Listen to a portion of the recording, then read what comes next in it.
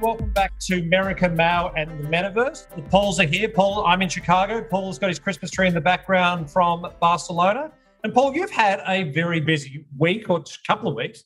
We finished off our conversation last week saying that you're about to start a 2-day seminar about money metaverse and about the book and about a slew of different things. For those of you who don't know, Paul is a regular contributor at Lee Kuan Yew in Singapore, and this was a 2-day event, Paul, that you were embarking on. Talk a little bit about that. It was Thursday, Friday, and we had several hundred people who attended the seminar, and I called in some pretty big people who are big in the universe of this, no affiliation whatsoever. First of all, Michael Sung is at Fudan University. He's one of these people with a PhD from computer science at MIT, so he knows of what he speaks, and he is a chairman of Carbon Blue. He's involved in a lot of different ventures.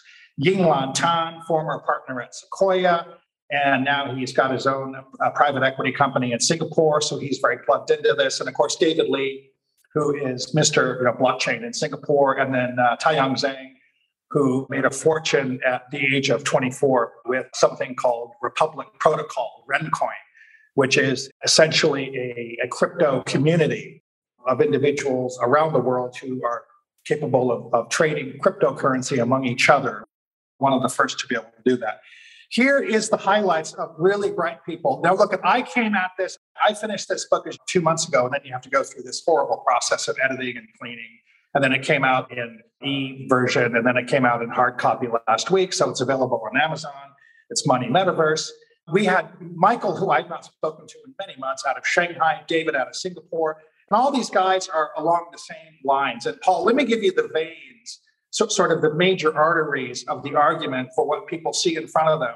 And people are going to have to stop poo-pooing this and laughing at it and thinking it's absurd. It is not absurd, because one of the great numbers I heard, in 2000, internet as a percent of GDP was 0, basically, right? In 2020, it's 40, right? The internet economy is 40% of GDP. It's very conceivable that the metaverse could equal that in no time flat. Why is the metaverse so attractive? It does not involve regulation. It's low margin, asset light. We get rid of all these trusted third parties.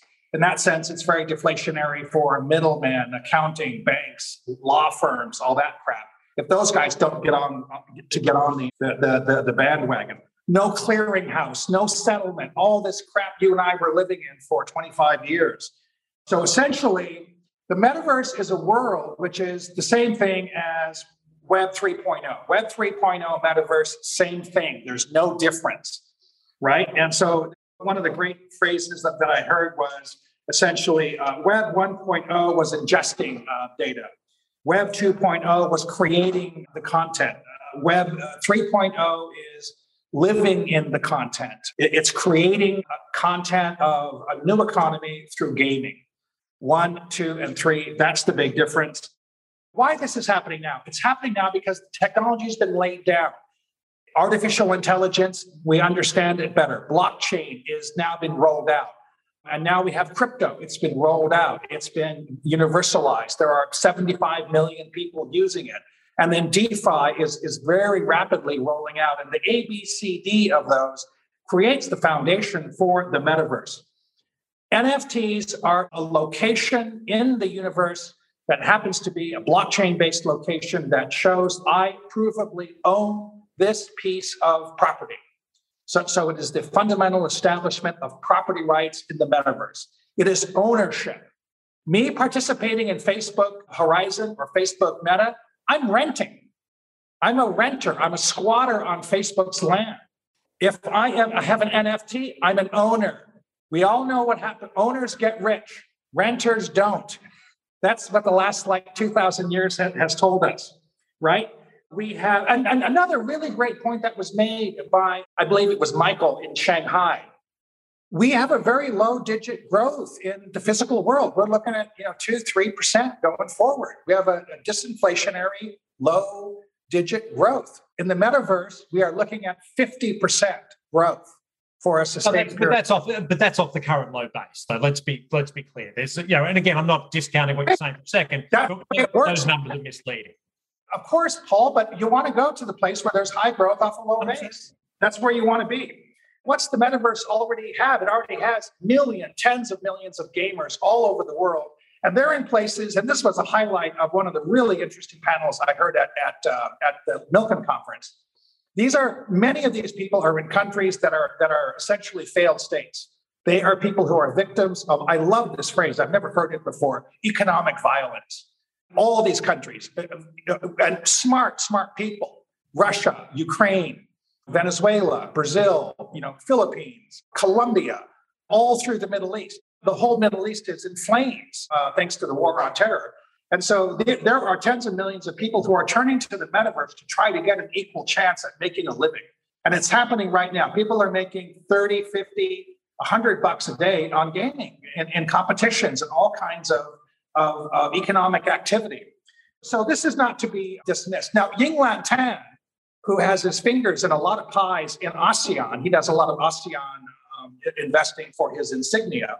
And he said, look, I can tell you right now, in what I'm doing today, we are seeing the metaverse slowly emerging right about now in microsurgery, gaming, mental health therapy, doctor's offices, tourism, language, law, diagnostics, and social network.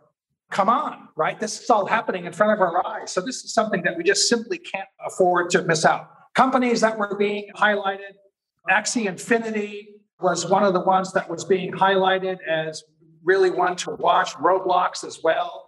And of course, in our portfolio to my clients this last week, we had a portfolio that we ourselves have created. And there were so many people in the group who basically were, okay, so what do I do? How do I figure this out, right?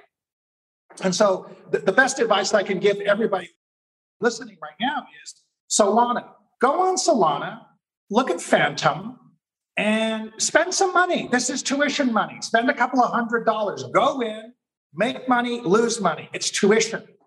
MetaMask, Avalanche. These are things you can go in, play around, buy something. Buy an NFT for $20, right? The way you started to make money in Asia in stocks in the early 90s was you had to buy something. You had to buy them. You had to learn that all the stocks in Asia were numbers. They weren't letters, right? But it's interesting the way you phrase that. And you used, I think, a very good, the phrase of rent versus own, and I think is very telling. And if you look at Roblox and these sort of companies that are allowing ownership within their metaverse, right?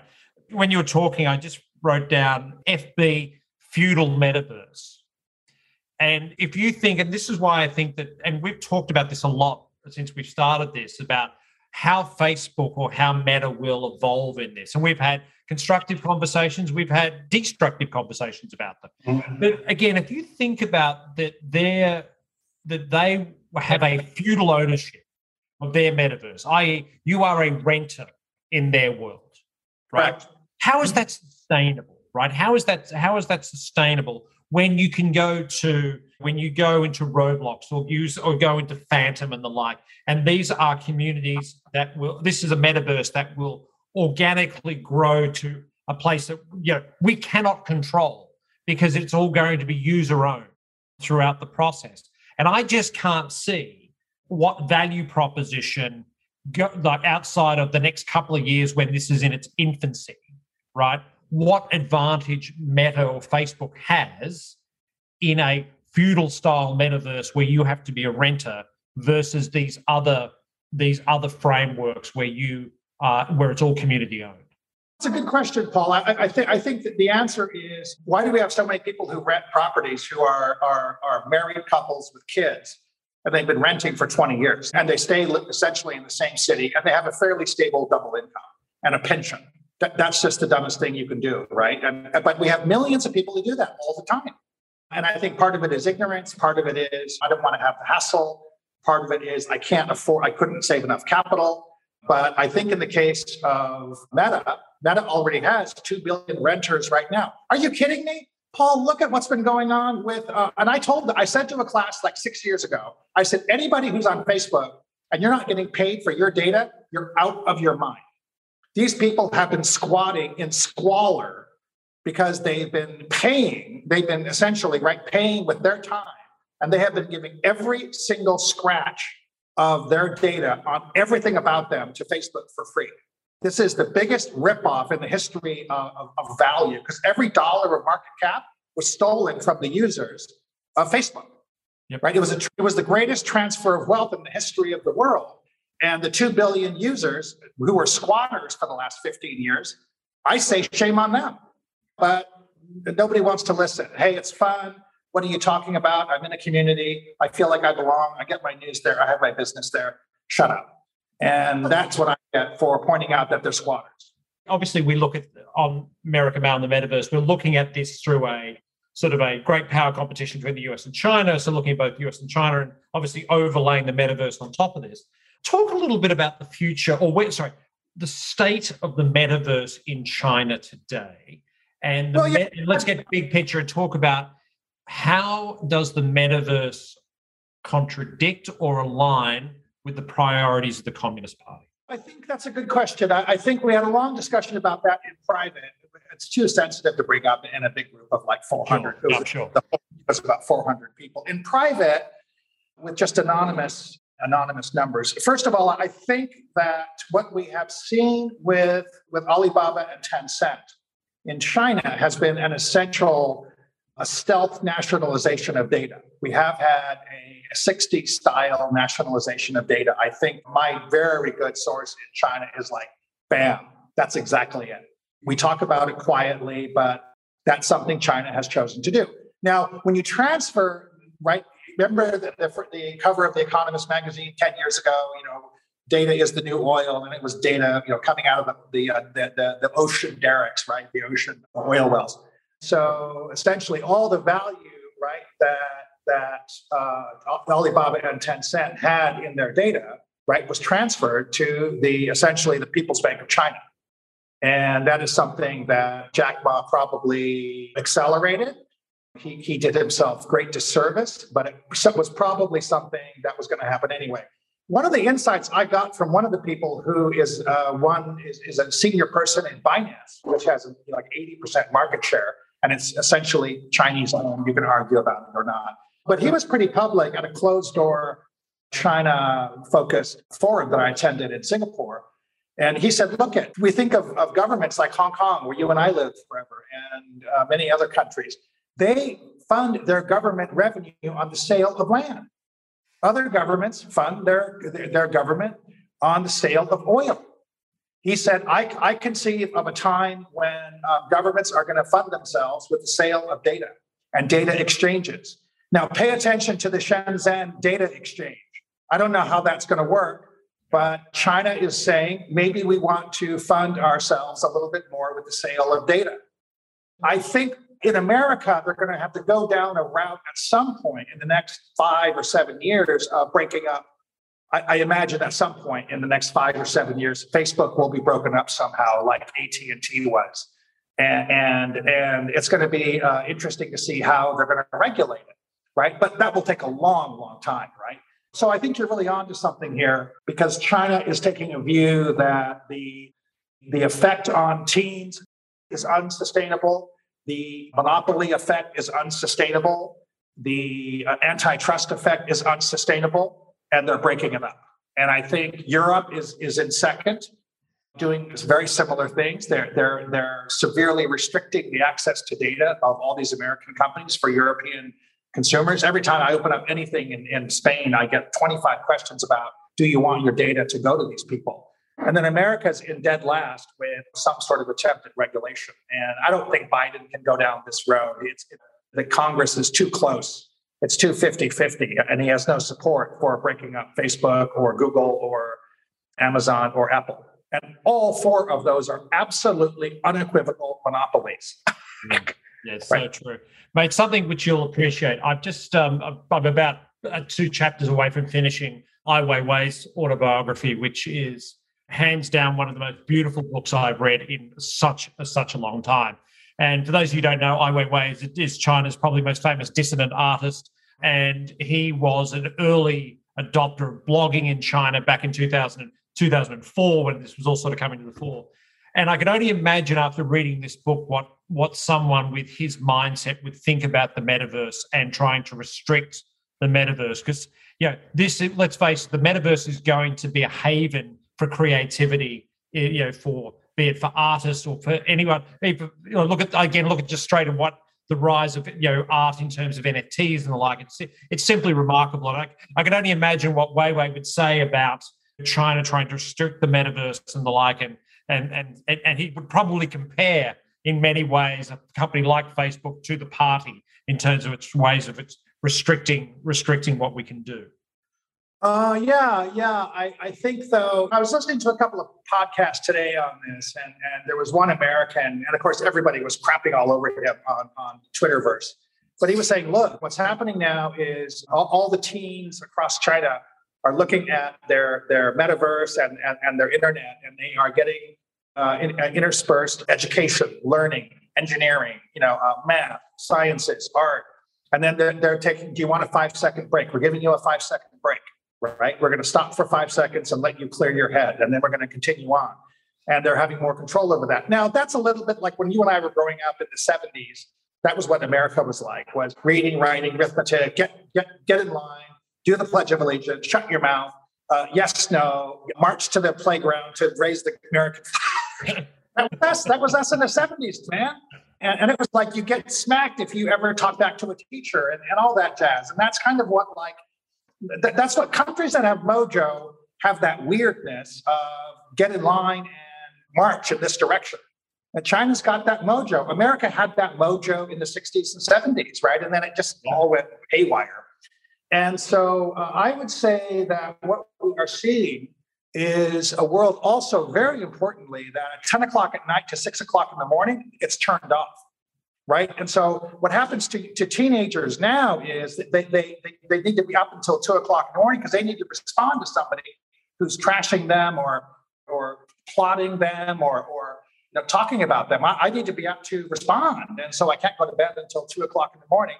If you shut everything down from 10 o'clock to 6 o'clock in the morning, people sleep. Guess what? Teens sleep. And so I think there's something going on that we need to appreciate and not crap all over, that speaks to sort of totalitarian lunacy and is something that is an attempt to restrict data access, right? To restrict trashy, like garbagey nonsense, causing teens suicidal. Again, and that's the quandary here, right? Because again, I often joke that if my son, my 14-year-old calls what's going on in China a human rights abuse against teenage boys, right? So he thinks the whole thing's just a fucking disgraceful, right? But if you were to bring that measure here to the United States, are there 50 million parents who think that would be pretty awesome? So I think a lot of parents would like that.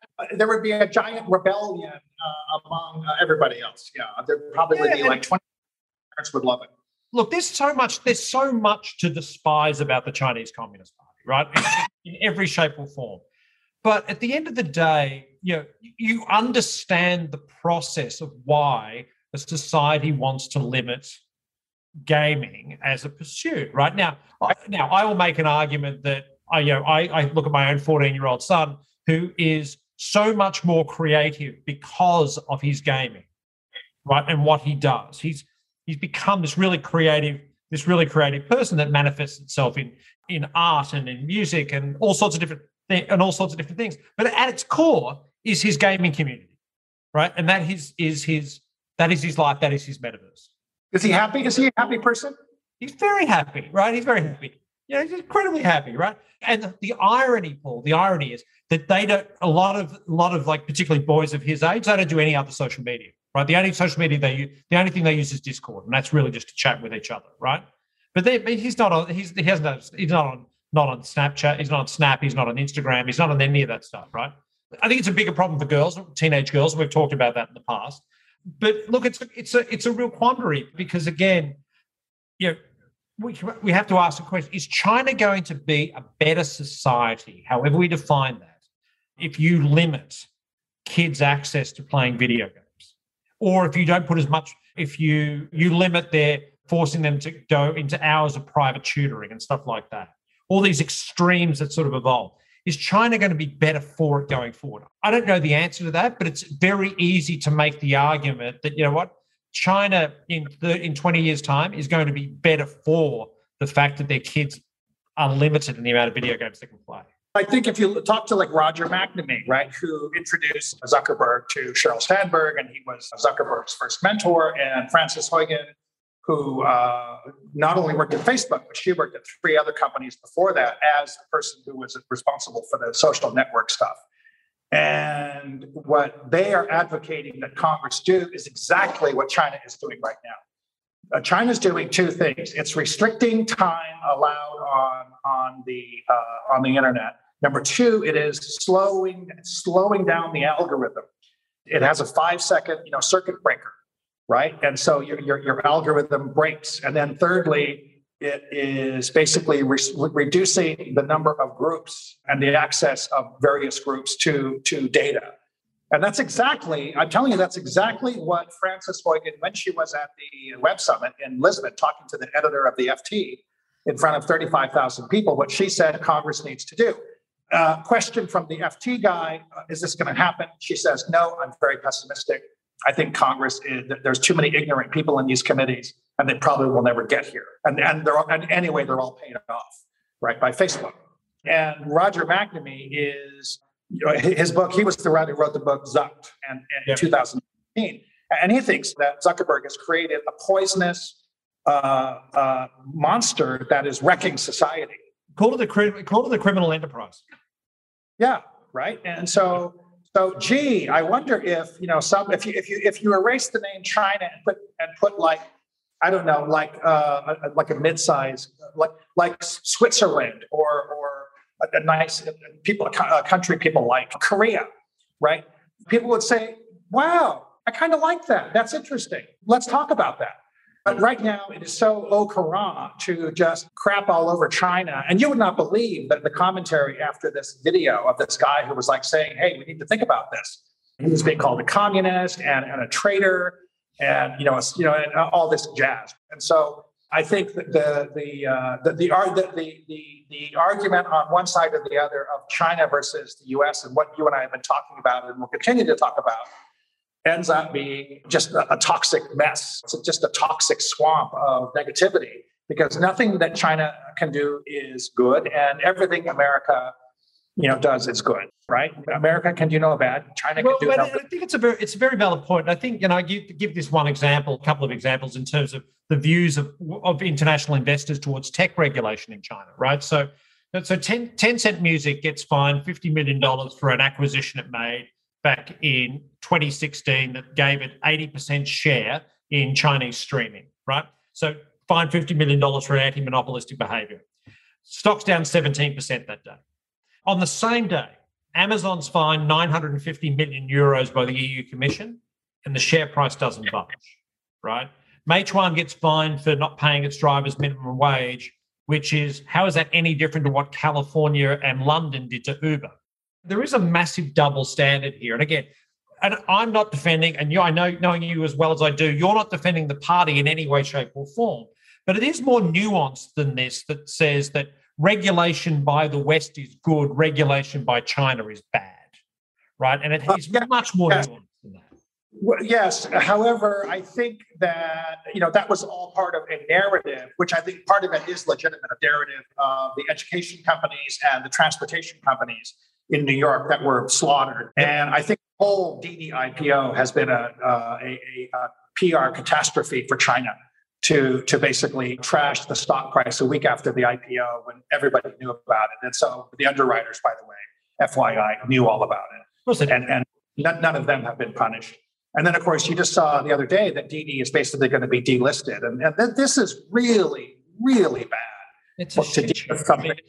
And again, I think, look, the underwriters knew. Didi management tried to sneak it. Look, they snuck this. They tried to sneak it through during Chinese New Year. Right? Sorry, through the 100th anniversary week, the week of the 100th anniversary, right? So they tried to sneak it through under the radar, and it got it done. And then when everyone came back from the centennial celebration, they turned around and said, "What just happened?" Right? And Didi's a little different because I don't think Didi was able to go public. It got rejected by Hong Kong, so it couldn't list there. And like all these companies, particularly all the VCs that are stuck in Ant Group and ByteDance and who can't go public now, the Western VCs pushed Didi to go public. Uber pushed them to go public. SoftBank pushed them to go public, right? And they stuck it through. And they did it in a really in a very sloppy way, and it's coming back to market.